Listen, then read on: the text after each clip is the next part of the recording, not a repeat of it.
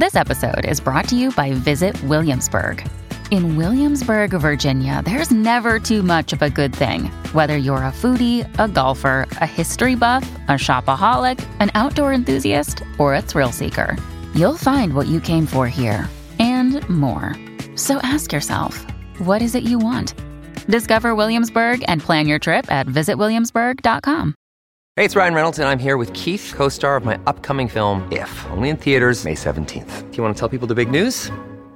All right, I'll do it. Sign up now and you'll get unlimited for $15 a month and 6 months of Paramount Plus Essential Plan on us. MintMobile.com/switch. Upfront payment of $45 equivalent to $15 per month. Unlimited over 40 gigabytes per month. Face lower speeds. Videos at 480p. Active Mint customers by 531.24 get 6 months of Paramount Plus Essential Plan. Auto renews after 6 months. Offer ends May 31st, 2024. Separate Paramount Plus registration required. Terms and conditions apply if rated PG. Hello, everybody. This is Marshall Poe. I'm the editor of the New Books Network. NBN listeners like to read books and buy them. So we thought we'd tell you that right now, our friends at Princeton University Press are having a remarkable site-wide sale. You can get 50% off books, including ebooks and audiobooks, with the code 50, F-I-F-T-Y, at checkout until May 31. You can save some real money on Princeton University Press books. I encourage you to go there and check it out.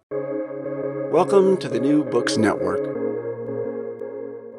Hello, everybody. It's New Books Network in Anthropology, and welcome to our latest podcast. I'm your host, Yadong Li, a PhD student in anthropology at Tulane University. Family, kinship, and marriage are classic themes in anthropology. From Lewis Henry Morgan to Bronislaw Malinowski, from David Schneider to Janet Carsten, anthropologists have worked untiringly to explore the typology, function, and changing forms of marriage and kinship system over time. And among all the themes, polygamous marriage has always attracted anthropologists' attention. Basically, anthropologists want to know how polygamy works, how the participants of this kind of marriage system think about it and practice it. And the new book we will discuss today is the latest anthropological exploration of polygamous marriage, based on ethnographic fieldwork in a Mormon fundamentalist polygamous community. Through a fascinating case study, this book tells us something essential about being human. And today, I'm very excited to talk with the author of this book, William Jankowiak. Welcome to New Books in Anthropology, Professor Jankowiak. Yes, I'm glad to be here. Thank you very much. It's also my pleasure to have this interview.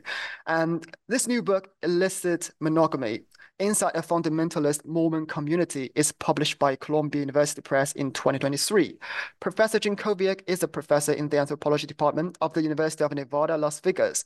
He also serves as executive director of the Forum for Asian Studies. His research focuses on urban Chinese society, urban Mongols, Mormon fundamentalist, polygamy, and love. He is the author of several great books, including Sex, Death, and Hierarchy in a Chinese City, an anthropological account. And he is also the editor of several edited volumes on marriage, love, and China. So basically, I have to say, I know Professor Jankowiak for a pretty long time because his works on Chinese urban society and romantic love are very influential and almost inescapable for any social science student in China. But given the audiences of our platform are from different disciplines and from different backgrounds, they may not be very familiar to your work. So Professor Jankowiak, could you please introduce yourself to our audience about your research interests and what brought you to marriage and love studies? The fine question to begin. I've always been curious, as almost anyone in anthropology or anyone in social science or history, why people do what they do. Now, the question really is why do you pick the topics you pick? I'm not, though I've studied hierarchy, I'm not obsessed with hierarchy. Some people, generally people with coming from lower social classes, study stratification because they're trying to figure out where they belong in the hierarchy of things. Why people who are very successful seldom study stratification because they're confident in their position. But that's just a psychological dimension that's never discussed on that. But why study love and sexuality? Because like the popular folk song says, I was a failure in love. So therefore, if it's something's important to you personally, you tend to want to understand why, and you tend to want to see if other people got it right. And so I think that's probably why I looked at that. I wanted to understand how other cultures, how other individuals within those cultures dealt with these certain issues on that.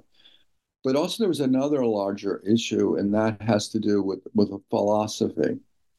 I thought focusing on the emotionality, the existential reflections, gave us better insight into a population than just focusing on the institutions.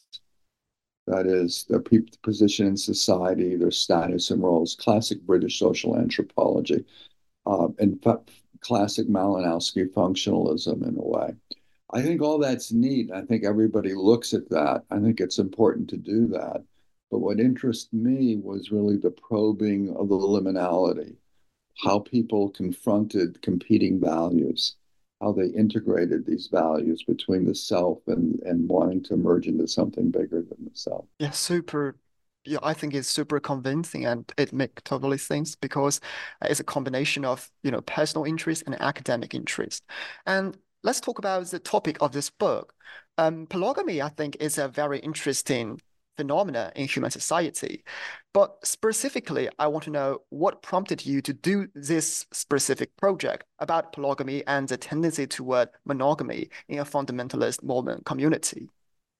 Well, after I completed 2.5 years research in the 80s on China and finally wrote up the Chinese material, I was exhausted on China. And generally what people do is you recycle a lot of your information until the creative juices come back. Your curiosity comes back. So I decided to take a break from China in the 90s, and I was looking for a new project. And I got introduced to the polygamous community, which I thought a lot of work had been done. But then I discovered nobody had written anything on it at all. They were an outlaw community. It was a felony in Utah, but not in Arizona or Montana or Mexico. But these were all underground communities. They had a history of their relatives being arrested and put in prison, their kids being taken away. They were very suspicious, and rightly so, of outsiders. Um, um, and So no one had really any access. And when I discovered that, I thought, oh, that might be very interesting. And then there was a question that came out of my graduate program, which was dealing with evolutionary behavior. And Don Simons wrote a terrific theoretical book on human sexuality. He was a physical anthropologist at UC Santa Barbara. Uh, and he argued that humans were prone to sexual variety, particularly men. And I was curious. That was just my curious question. Were the Mormon men more content in a family where they had lots of variety, and plus it was okay to marry someone else? So in a sense that they would have this open arena of possibilities, and were they more content than, say, people in a monogamous marriage? That was not really thought out. It just was a derivative of graduate school. But also in graduate school, I argued with Simons. I agreed with his hypothesis. It just made more sense if you just look at prostitutes and why are there so many catering to men and why do women do it so differently, yada, yada. But it just struck me, men seem to be also attached to one woman. And that became then, and the question was why? If we were hardwired, so to speak, for variety, why stay with a one woman for 10, 15 years? And men do. And men get very troubled if a wife they're really involved with leaves them. That it didn't seem that evolutionary theory could explain that. So that was part of all of it. How did people actually live in this family system? And it's interesting. I got invited in and of course, classic example of marginal people. These were not the elite of the community, were the most suspicious, had the most to lose. And they were just wonderful people. And the people who talked most vividly about life in the community were the women. There's an old saw in anthropology that says women can only talk to women and men can talk to men, but that's simply not true. Women who've done research in patriarchal societies find the men talk to them. They don't look at them as an insider. They look at them kind of as a confidant outsider. And the same thing goes in this case. And what the women constantly were talking about was the lack of love. I found it very easy to talk to women, but not to men, which really, again, surprised me. And of course, I had some male friends, and I was really rooting for their lifestyle. I thought this would be great if this could work. And so when I found one failure after another, I thought, well, no, bad exception, outlier, outlier. And I remember to this day with friends that I've been with 2.5 years, and I was sitting in the back of the car and I gave them my conclusion. And I says, do you know anybody in this community that has a happy marriage? And the husband and wife both looked at me and says, no one has a happy marriage in this community. Yeah, it's super interesting. It's like a myth just broke, basically. So, Yeah, yeah, also a myth to them and a myth to others. I had given this talk later to UCLA, okay. and a lot of the academic men were really upset. And they said, well, isn't it true that high status men get lots of women? And isn't that just really the push for the thing? And I looked at them and I said, every time I give this cause talk, the people who are most upset with the findings are academic professors. Yeah, definitely. Because in anthropology, we see so many classic works, such as, from Margaret Mead, from, the about the so-called primitive societies. It basically they depict a picture about very harmonious marriage and basically the imagined marriage. So I can understand why they were upset basically. So let's talk about this academic part. So as we know, marriage and kinship are very important topics in our discipline. So from your perspective, why is understanding marriage system, especially monogamy and polygamy, is crucial for anthropologists and broader social sciences? Well, this is the great question of our times. We're not the first. In the 19th century, there were experimental sexual communes from the Oneida to the Shakers, and people wondering, is monogamous? Is it one man, one woman? Is that the fundamental unit? Tolstoy has in one of his characters in one of his novelettes has one man, one woman. That's the goal, but for how long? Okay. And I think what you find here is people are experimenting. They're wondering, how can I get more fulfilled? Is there fulfillment with just staying with one person?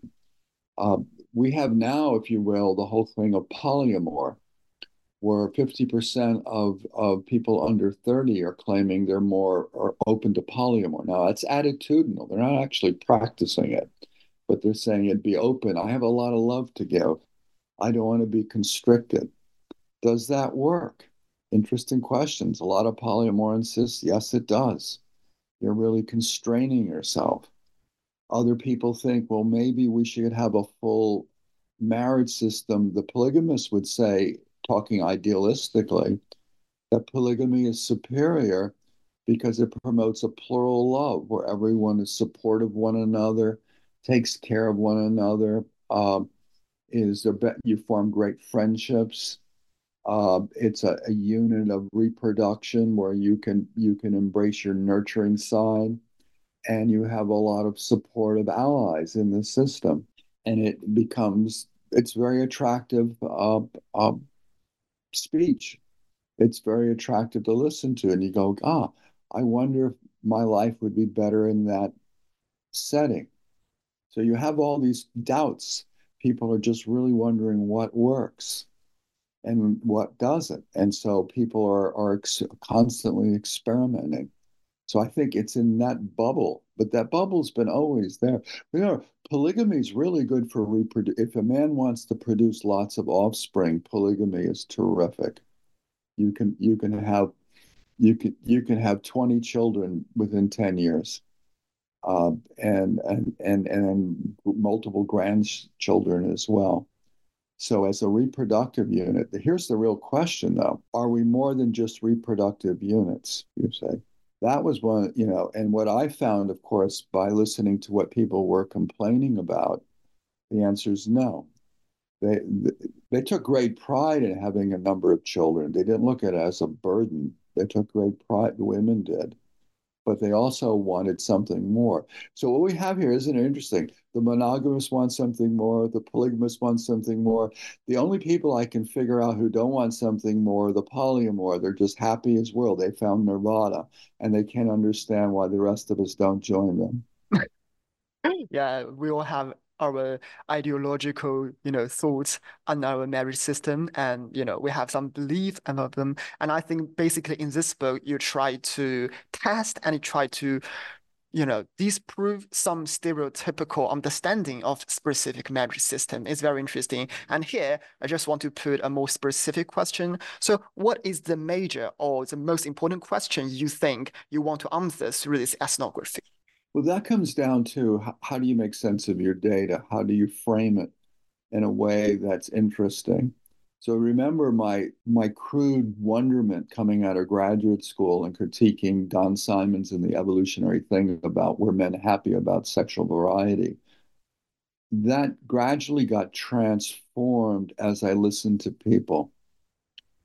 And originally I was going to title the book The Lonely World of Polygamous Men. And the reason for that is I looked at how men suffered trying to balance all the different competing parties and how they took very seriously, this was not bad faith, they took very seriously the commitment to their religious belief. And they were acutely aware, though they didn't like to admit it, of their shortcomings, their inability to quite live up to that.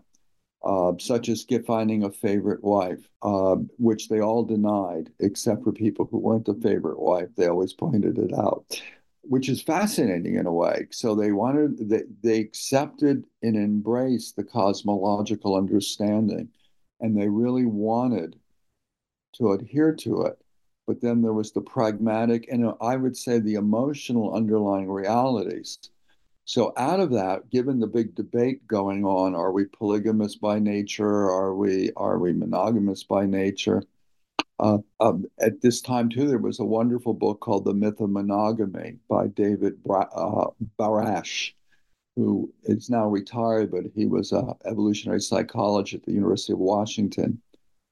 And he makes an argument, he even got on NBC Morning News to talk about it with his wife, that if you look around mammals and birds and humans as a species, now individuals they can make an ethical commitment and sustain it. But as a species, human beings are not sexually monogamous. We're constantly going out. It's very easy. You have to work. Notice the use of the word work. There has to be effort in sustaining sexual commitment to your primary partner. You're always tempted. It's very easy to cross over and go, oh my God, what did I do? Okay. So it's a cognitive decision to be sexually monogamous, one that always needs to be reinforced. But then it's kind of the interesting question to me. Are we as a species emotionally monogamous? Can you really love two people at the same time? And that gets into really deep philosophical grounds now, particularly remember the polyamor running around, and most of all the undergraduates all think they can love many people, which, by the way, is a sidebar, I think is a euphemism saying I want to have sex with lots of people, but that's very crude to say that. So to say I have a lot of, imagine if someone says, I'm really sexy, I have a lot of sex to give to a lot of people. They'd go, what a jerk. Crude, but isn't it nice to say I have a lot of love to give? It becomes a nice cultural account, a rationalization for something else that might be more based than people are willing to admit. Okay, that's a little sidebar. So back to the question on that, I then started looking at emotional monogamy. And I realized we as a species are emotionally monogamous. Now we have a paradox then. We're not sexually monogamous, but we're emotionally monogamous. Remember my little funny story about academic men being upset about the findings? Because they really want to have sexual variety, but they don't want to abandon their wife who they're deeply in love with. Okay. And therefore, isn't it much better to say we're polygamous by nature? Therefore, what I want is just part of the human nature. I'm not a deviant. But that's a whole other little issue here, which is kind of like chuckle, if you will. But the real dilemma is how do you balance these two impulses that are really at odds with one another? Now, the society comes in and gives you certain rules and norms, and it fits for some, but it doesn't fit for all. So what about those it doesn't quite fit? They're struggling. Thank you, thank you. I think basically you make this very interesting, very, innovative distinction between sex and love. And love basically is more emotional, more emotion. There are two topics which are quite interrelated, interconnected, but they are still very different. And, as you show in your book, you emphasize the impulse to form a, didactic love. I just want to know practically, how do you make this distinction? How do you make this, essential difference between sex and love? Because in practice, they are more often interconnected, right? Yeah, Levi Strauss, when he wrote his only little ethnographic travel account, noticed in the Amazon that the typical thing was not to have sex in the evening, but the morning. And he noticed that couples who would go into the woods, because sex in every culture in the world is always invisible, it's always private. When they came out, he noticed some couples, the men and women, came out on different paths separately and went their own way. Others, though, came out together. And he made an inference that after being satiated, they still wanted to be together. The people who did not have deep feelings after being satiated went their own way until the desire came back again. So the question is, how would you recognize the polygamous? Well, we're all speaking English. So you have to listen to when people complain about not having enough time with their husband. And it's not time to have sex, it's time just to be with them, to associate with them. The favorite wife is the favorite wife because that's the one he spends the most time with. Okay. The male moves because remember, he's driven by the desire for lots of children. So he has sex with lots of women, hopefully making them pregnant. But then afterwards, there's a particular one he wants to hang with, he wants to be with, he wants to share his innermost feelings with, the one that he's most vulnerable with. So out of that, you begin to make an inference. Also, you do something else. You look at body language, look at eyes, you look at how they look at one another. Is it cold indifference? Or does their eyes light up? Does the pupils light up when the other person move into the room? And is it because, oh, they just want to have sex and it's lust? Well, then they should get up there and start grabbing them or something. Or is it just with a tenderness, the way an eye would light up if they saw their favorite child walk into the room?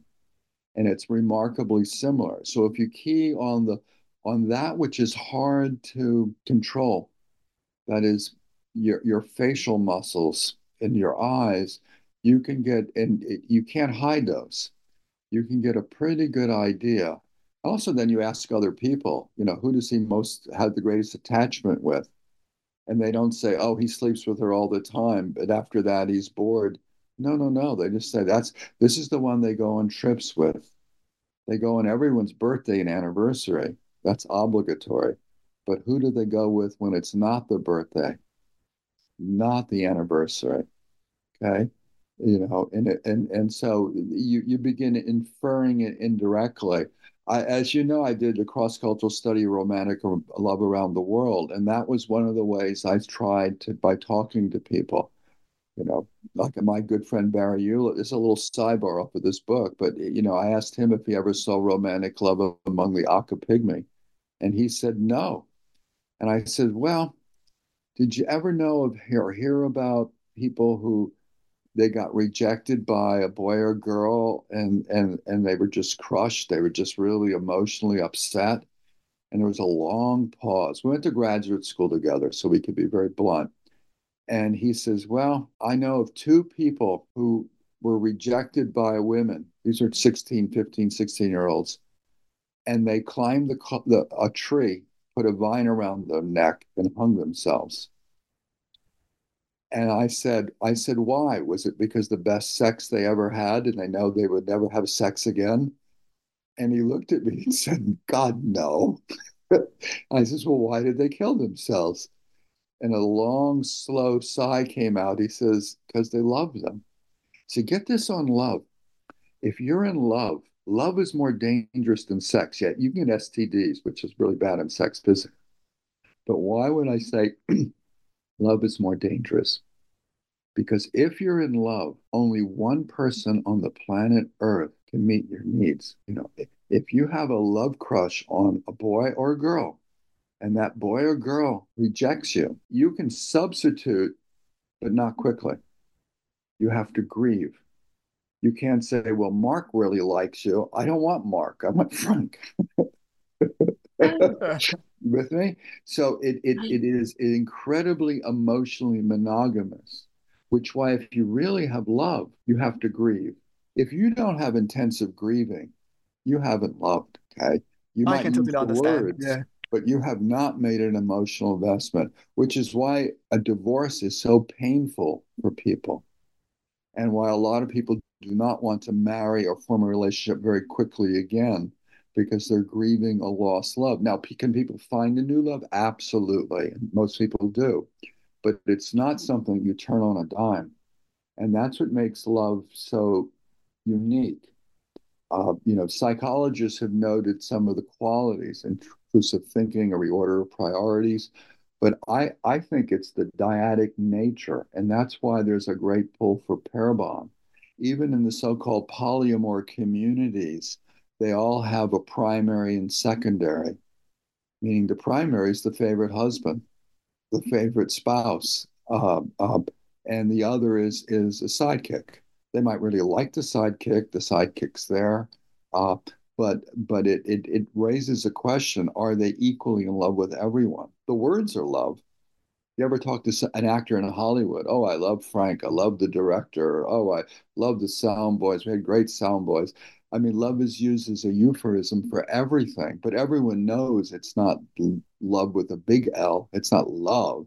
It's just we get along well, but that's so boring. It's much better to say we love everyone. Definitely, definitely. It's such a fascinating explanation of basically about your method and how you use ethnographic methodology to study love, such a subtle and such a very, unimaginable thing and an undescribable thing in our everyday life. So basically, it's fascinating. And I think we should be back for a little bit to talk about your field site. So, as mentioned before, it is an ethnography of a Mormon fundamentalist community, and you term this community as Angel Park in your book. So, could you please give us some information of your field site and its residents? So, where is it, and what is this Mormon fundamentalist community like, basically?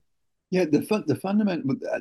I learned a lot by doing the research because I had very little knowledge of Mormon theology or Mormon history. So I did what every good ethnographer does. I let the people teach me. And then obviously you supplement it by doing outside reading. But I really let them teach me. And it's very interesting. When I first year or so, year plus, every time I met people who I'd known before, they would talk about the theology for about an hour. Every single day. It would be months upon months. And then they would talk about personal things and whatever. And it finally dawned on me what they were trying to tell me is that the religion is very important to them. After a couple of years went by, they knew that I knew that. So we didn't have that unless I had a specific question on religion. But they were trying to communicate that they were deeply committed to this religion. And the religion obviously starts in the 19th century as part of the Church of Latter-day Saints when Joseph Smith has a vision that God is a polygamist and that that they need to live God's family on earth in preparation for the next life. So it's very this world, other world orientated.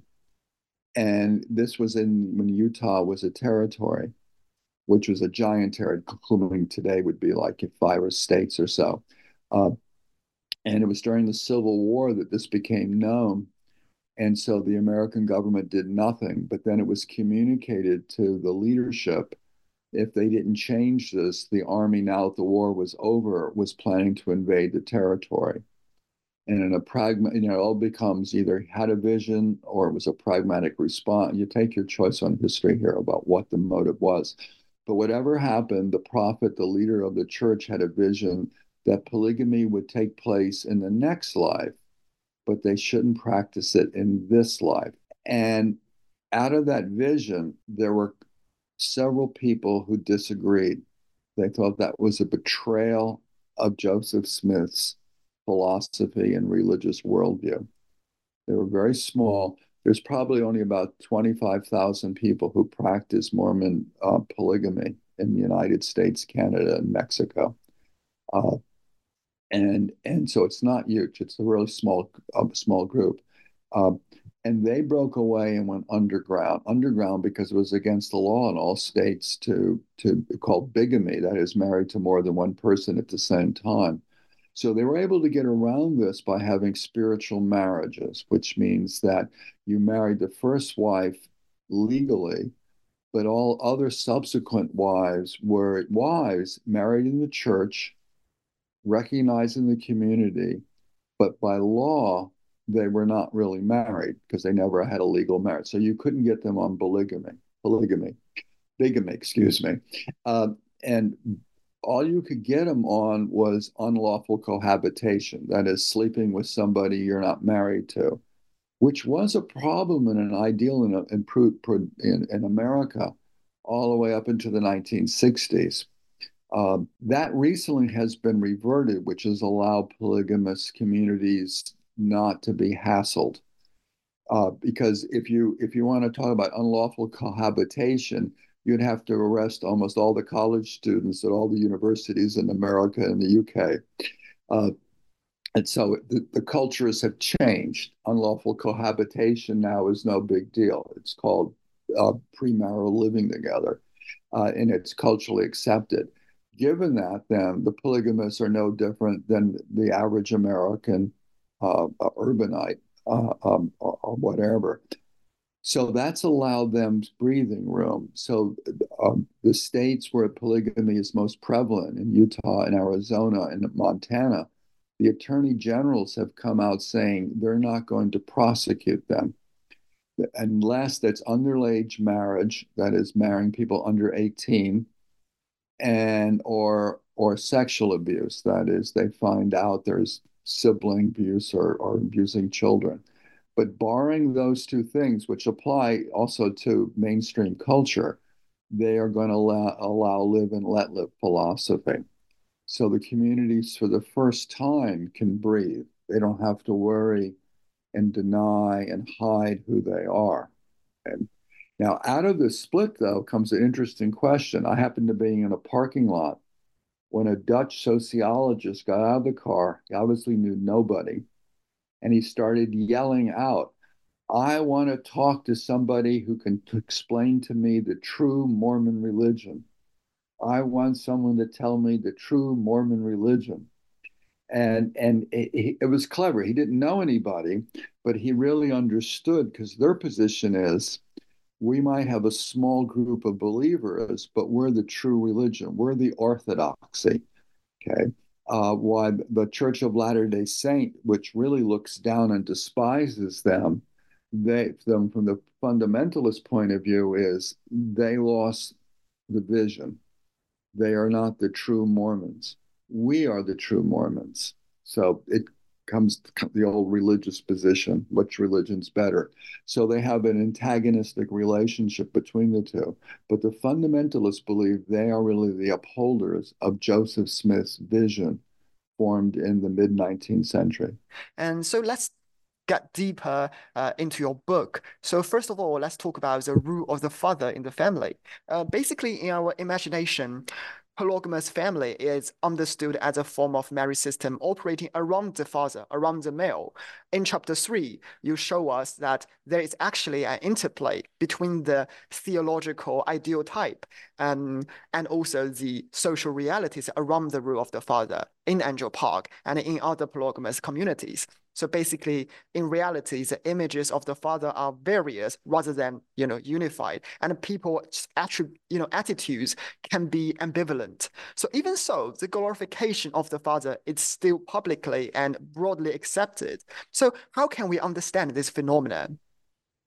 Yeah, there's a thing called what I called father adoration, and to be called a patriarch in the community, why in mainstream society it's considered a slur. You don't believe in equality. In the fundamentalist community, a patriarch's a positive word, and it makes sense in a sense that the operating assumption is a harmonious family needs the father or husband's present. If he's managing the the family well, they'll be much more content.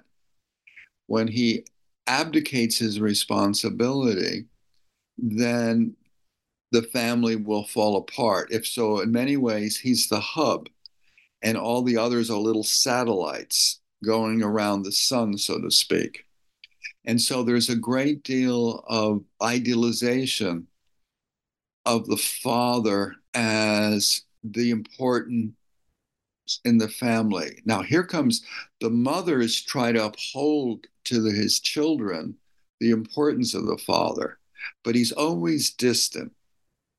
I talked to my good friend Jim Bell, who studied the Taita in a tribal group in Kenya, and he was doing some research on this, and he'd ask young men if they loved his father, and they would say, "Not really, but I really respect him."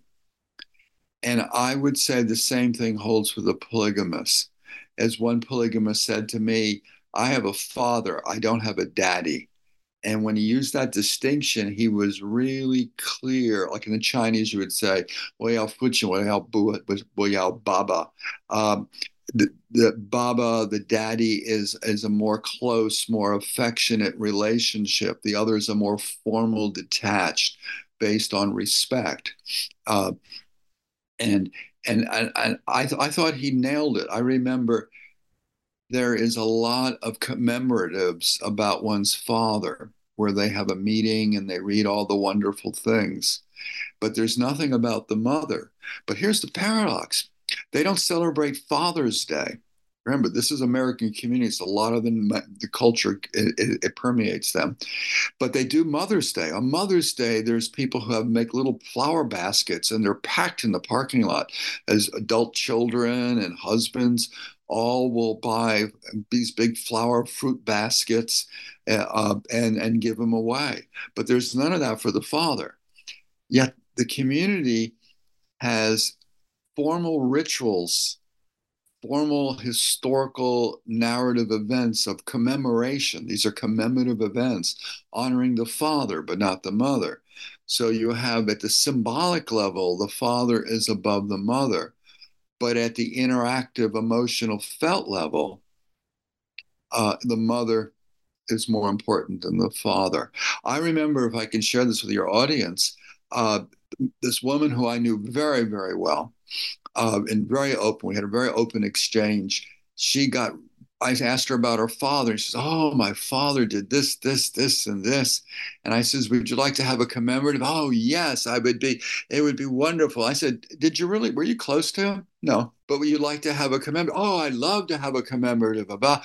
So you see the shift, emotionally nothing, but the idea of honoring this person, because in some ways, status of your family was linked to the status of your father in the larger community.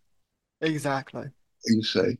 So in many ways, if you borrow the analogy, would be maybe your status is based on the corporation and the fame of the corporation. You work in mainstream America. This case, it would be where's the father in its importance in the community, particularly how close he was to becoming a leader in the community, which got automatic deference and respect, and they borrowed status or lost status based on the father. So they were very conscious of competition between fathers. But you see, this is done much more in a formal way based on the social system that they've constructed. So basically, let's talk about the variety of family organization models in Angel Park. So despite a unified theologically grounded cosmology on the surface, I think families in Angel Park were organized and managed based on very different modes. In the book, you basically distinguish three predominant management modes among these families. The first is stern authoritarian, the second is diffuse or consensus, and the third is indifference. So can you briefly describe the three modes and what makes different families adopt different modes to sustain and develop themselves? Good questions. Mm-hmm. Yeah, you have to look at this as a continuum. These are all little ideal types. What I wanted to do was point out that not everyone was organized under the patriarch authoritarian model. Okay, the father is central in the two, but one, he's open to giving a lot more independence to his wives. He's a lot more into listening and responding. This would be the consensus model. Uh, uh, the authoritarian model is the father commands, you obey. Get in line, follow me. Let me give you an example. In one family where the father was absolute authoritarian, he took his whole family, like 12 people, out to all the children as well, to a nearby diner. And they gave all 12 people menus and they didn't look at them. And I said, why?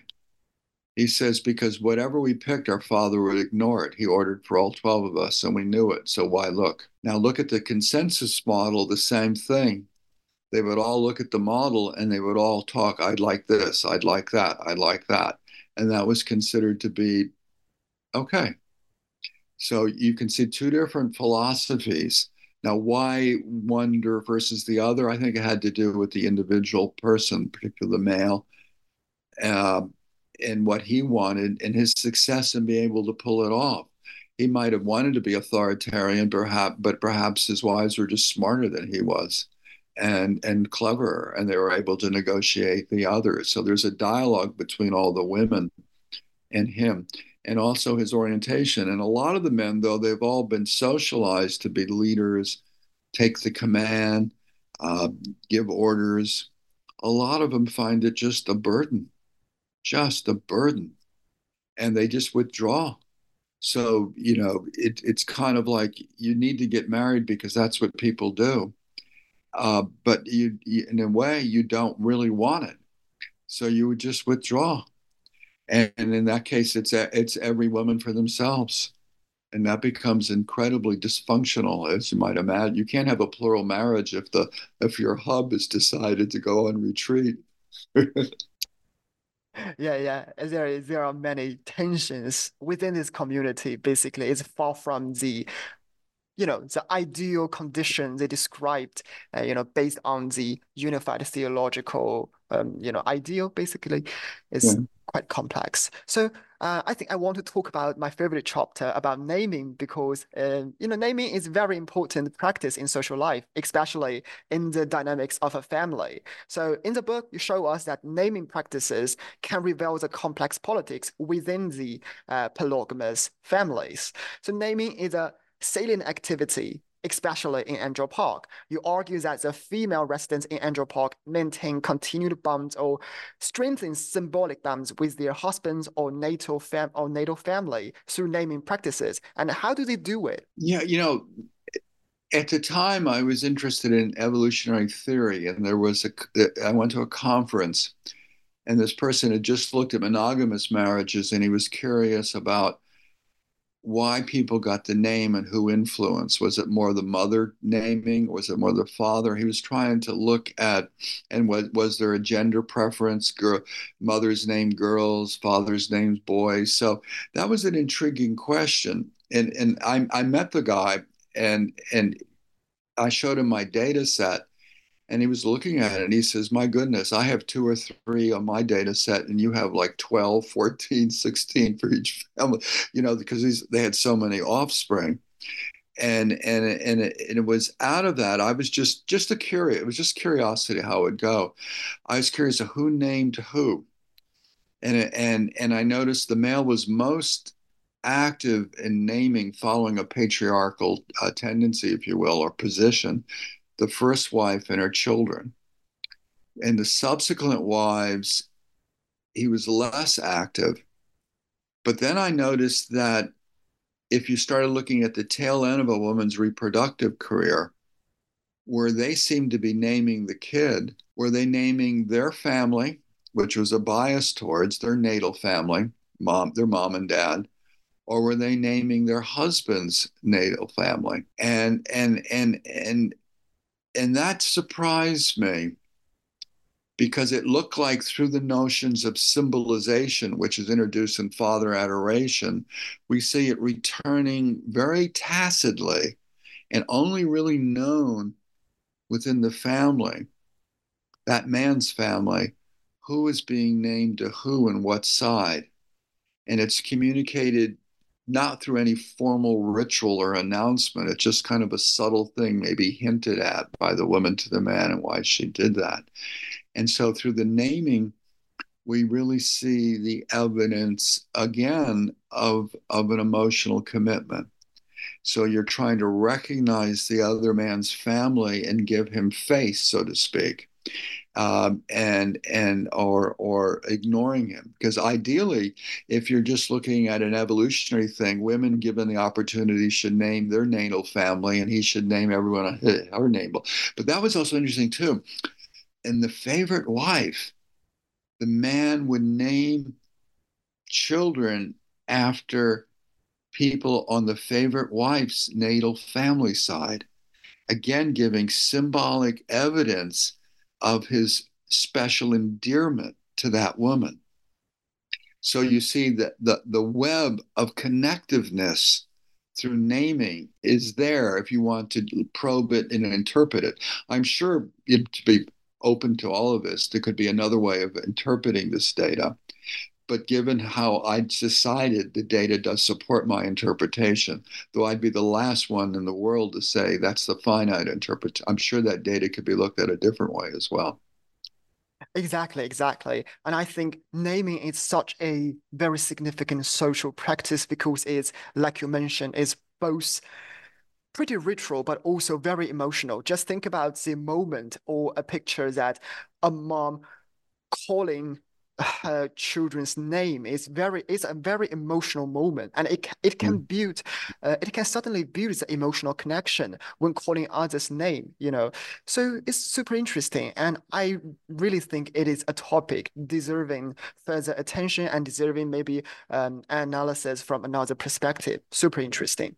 Let's talk about the situation, especially the crisis of Angel Park is facing right now. So in terms of cultural transformation, I think it seems to me, at least, Angel Park suffers no remarkable difficulties because they have a very unified theological ideals and ideology, basically. But demographic realities seemingly present a greater crisis. So men in the community often have a far greater need for mates than there are potential wives available, creating anxiety and a crisis of community survival. So the first question is, the crisis within this community particularly places financial, emotional, and existential pressures on polygamous males. So when the polygamous goal fails, what kind of a crisis does males in Angel Park suffer?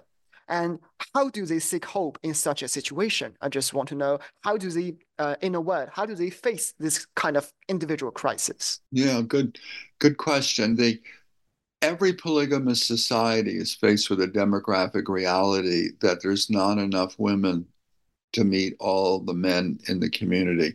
If you assume that there's a 50-50 ratio on demography, men are slightly born more, but they die earlier. So overall, it comes out 50-50. So you have a problem. If someone has three wives, there has to be three men in the community that don't have eligible wives. So what do you do? There we go to family status. The higher status of your family. Here comes the thing in polygamy. Can you hold on to your daughters? Okay. What's critical is holding on to the daughter. The son can go and you can still sustain the community. And therefore, if you can hold on to your daughters, that is, have them marry within the religion, and then you push out the boys, the excessive boys, by just telling them go out into the wider community and find a wife, which seems normal and reasonable. But if they do that, overwhelmingly, women will not join that community who are not raised in that community. So therefore, they will live monogamous. They'll have to go that route. The women will refuse to join them, or and so by not finding a wife within the community or being offered a wife within the community, their options are very restricted. And a lot of the men, when that happens, wind up leaving the church or that religion they were raised in. They might join the Church of Latter-day Saint or another church, Catholic, Methodist, or just some other religious group. In some sense, they have a great deal of anger towards the community they were raised in because they felt betrayed. So that would be it. Now, men are acutely aware of the problem of who is the correct wife. How do you find a wife? And so there's a lot of hustling, and they're really aware. At the church, a lot of times the leader would tell people, "You boys stop trying to date women, because you're young, you don't have resources." You're not experienced, it's best to leave these things to your elders. So obviously there was a lot more meeting. A lot of times at 10 o'clock, 11 o'clock, when their parents are all in bed, people would sneak out and meet. So you have youth meeting, but they're meeting secretly.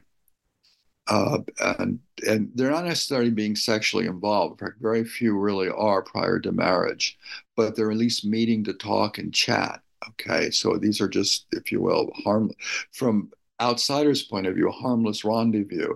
But from within the community, this is not very good because you shouldn't be doing this meeting. But however, they're really playing an awareness of the reality that there's not that many women to go around. And what does that mean in terms of what does life worth living for? What makes life worth living? And it really does revolve around the marriage institution and finding a wife on that. Yeah, it's just, very amazing details. And basically, I also want to know, how did the polygamous community react to the crisis as a total? So are their reactions effective, do you think? A lot of the leaders are highly educated. And so they're really aware of genetic drift. A lot of times people wonder maybe if we could get another big, huge family in, because they're really aware of the inbreeding, not natal family inbreeding, but if the community's been together for almost 100 years and the same amount of families are there, and you have 6, 10 families, you're all going to, after a while, you're related genetically to everyone. And they're acutely aware that you could have a maladaptation could rise up within a small gene pool, if you will. So some are aware of that. They're also aware of the need to attract more women. And so the question is, how do you do that? How do you bring it? How do you proselytize? They're always telling women to, if you know somebody out in the world, talk to them about how they could come in and join the family and become and participate in, because remember, they're not ashamed of the lifestyle, and so and they think it's a good one, so they think if other people could be introduced to it, that they would participate, uh, and so these are like the struggles, but the real issue is, can you hold on to daughters? Now, it I suspect which kept them able to hold on to daughters so long was the fact that the larger society condemned them. And therefore, it became less of a commitment to a family system and more a commitment to identity, to defending a community. As one woman says, I really believe in this in the religion, but polygamy doesn't work for me. I just want to marry to one man. Okay? So notice this thing. I'm committed to the idea, but I can't live it. And I don't want my husband, who I'm deeply involved with, to live it. Okay? But now that they're no longer under siege, to leave is not to undermine the community, not to jeopardize the community. Okay? And with that, I think you're going to see a lot more dissipation. Uh, a friend who I visited told me, who's really acute. I didn't do any research on this, but so I'll just take his word for it. But he's pretty acute at looking. He said it was his impression that in the community, there was very little placement marriage going on, but a lot of young people, as they would in mainstream society, forming an age mate. That being said, there's still people marrying into polygamous community, but there's also now much greater license for youth to find youth to form a couple within it. So in that sense, you're holding on to your children because they're not leaving the community, but they're no longer going to actively practice polygamy, although they'll give voice to it. I'm open. Again, going back to mainstream UK Europeans and Americans, I'm open to polyandry. I'm just not going to practice it. Understood. So yeah, it's a really tricky situation, and I'm looking forward to see how this community could react to the current crisis. It's just like human society, because human society in total, we are basically facing very, serious social problems about marriage and love. So yeah.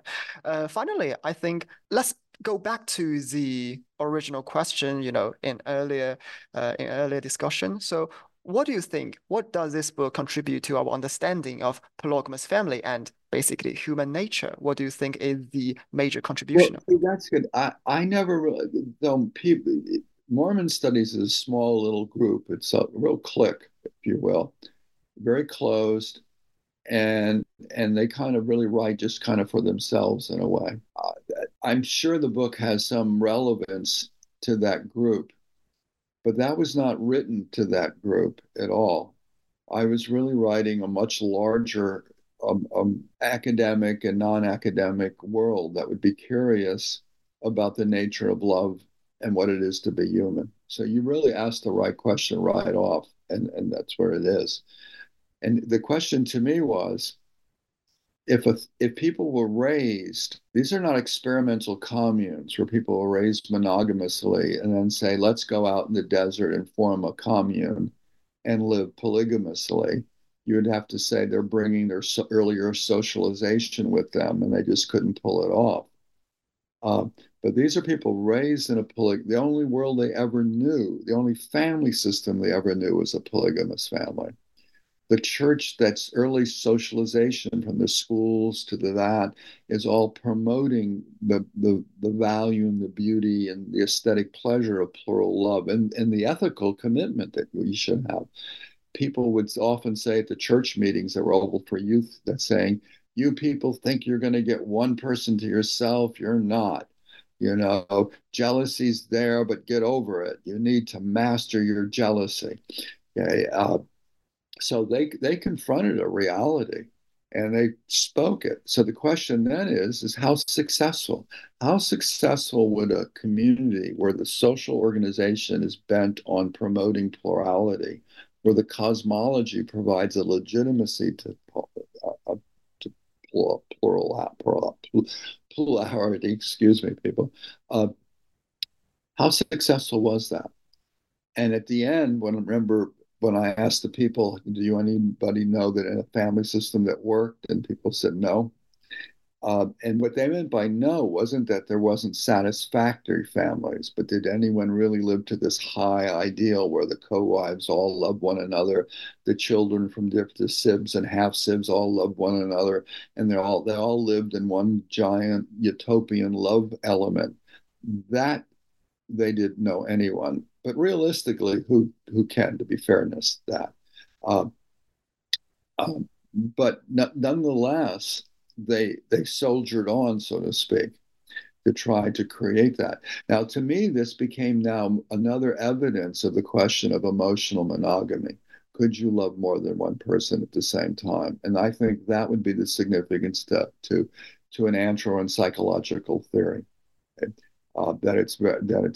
That if this small little marginal community that's not representative in terms of how everyone in America is living, but I think it's representative at the level of human experience, that given how people are socialized, why are they having so much difficulty living up to something that they've been socialized as babies up? And I think that then speaks to an underlying element of the human condition, that we as a species we have a greater propensity to form a love bond with one person. Now, the interesting question is, we're always tempted by sexual variety. So while you have this love bond, you also have this other inclination to be pulled the other way. So how do you justify it? How do you explain it? How do you rationalize it? Uh, what does the culture tell you how you should do it? Uh, what are the exceptions to that rule? But again, it's always the tension between, if you will, this sex differences and sexuality, if you will. And that gets to a really good point, because I do buy the evolutionary argument. I think until it's proven otherwise, overwhelmingly the empirical evidence is looking at a difference in erotic appetite of males around the world compared to females around the world.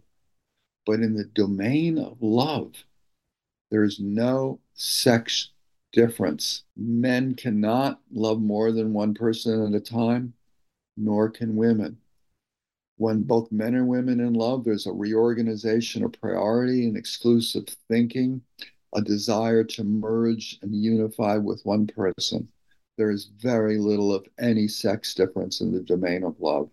It's monstrously big in the domain of sexuality. Thank you. Thank you. So it's a very basically universal issue, but based on a very concrete, specific case study. It's fantastic. Yeah. It's a case study trying to make a larger question. If you want to know where to go here, I think it would be really good to be able to live in a polyamor community. I think the only Exactly. way you would get in would be become somebody's polyamor, or you're the second or whatever. But then you'd have to have so much skepticism while you participated in that. Because to date on the polyamor, all we have is really advocates or true believers. We don't really have a skeptical discussion of people. How do they manage the emotionality? And what is the background when a woman has two lovers? What is the social status of the two lovers? Are they both alpha males? I think not. Uh, so For what does sure. a beta male do? Okay, or do you attract an alpha and a beta, or are they both beta and they're at the beck and call of the woman, if you want to look at it that way? We don't have any of that analysis. It's just truth claims. But if my research has any representative, the things that I discovered in the polygamous community, in the small marginal, you should see evidence. The words will be different, the justification will be different, the cosmology is different, the cultural account will be different. but the behavior should be remarkably similar. Thank you so much. Thank you so much for this, suggestion and for giving us this research gap. I think maybe some of our audiences will be very interested in doing this project, basically, and I'm looking forward to seeing it. So, as we are approaching the end of the podcast, the final question is, what are you working on now, and what is your plan for your future projects? Oh, good question. I have so many. Facing right now, I want to finish up Inner Mongolia and look at Han-Mongolian intermarriage. Mongols have the high reputation of being the most accepting of the Chinese state in their borders. They're often called the model minority compared to Tibet and Uyghurs in Xinjiang.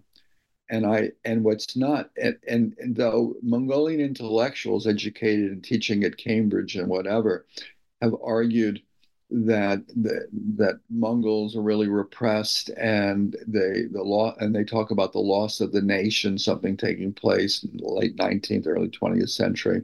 So there's a lamentation of a lost cause, if you will. But I was very aware, and I remember I've been my best friends in there are all urban Mongols. I was always aware of them wearing two faces. One was pride in ethnicity. The other was pride, but not voice, but acceptance of a Chinese identity. So they really had two identities. Ethnicity was number one. Secondary was Zhongguoren. I was a Chinese person.